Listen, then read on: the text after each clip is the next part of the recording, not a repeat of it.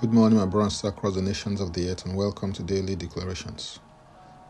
Our declaration for today will be taken from Romans chapter 11 and verse 16. And it reads, "For if the first fruit is holy, the lump is also holy. And if the root is holy, so are the branches." I want to begin by saying that a commitment is a choice that you make backed by action.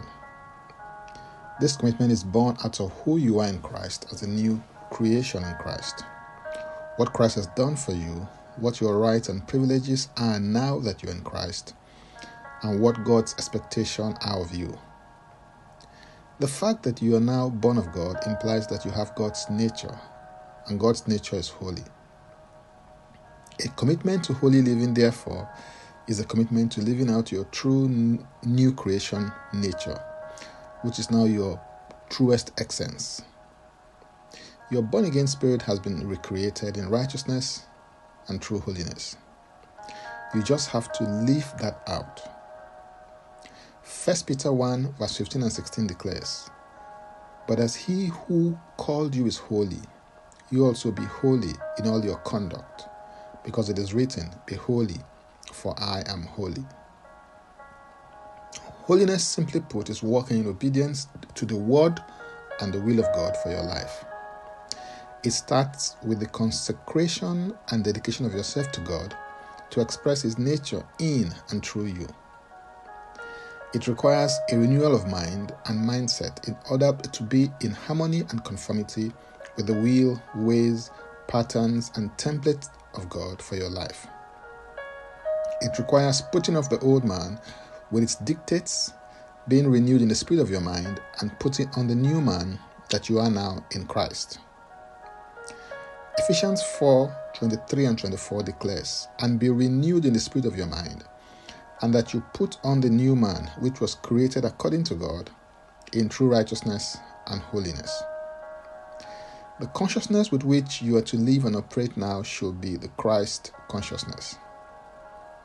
You are now in Mount Zion, and among other things here, two of the main things that you encounter, express, and manifest are deliverance and holiness. We know this from Obadiah 1:17, which says, "But on Mount Zion there shall be deliverance, and there shall be holiness. The house of Jacob shall possess their possessions."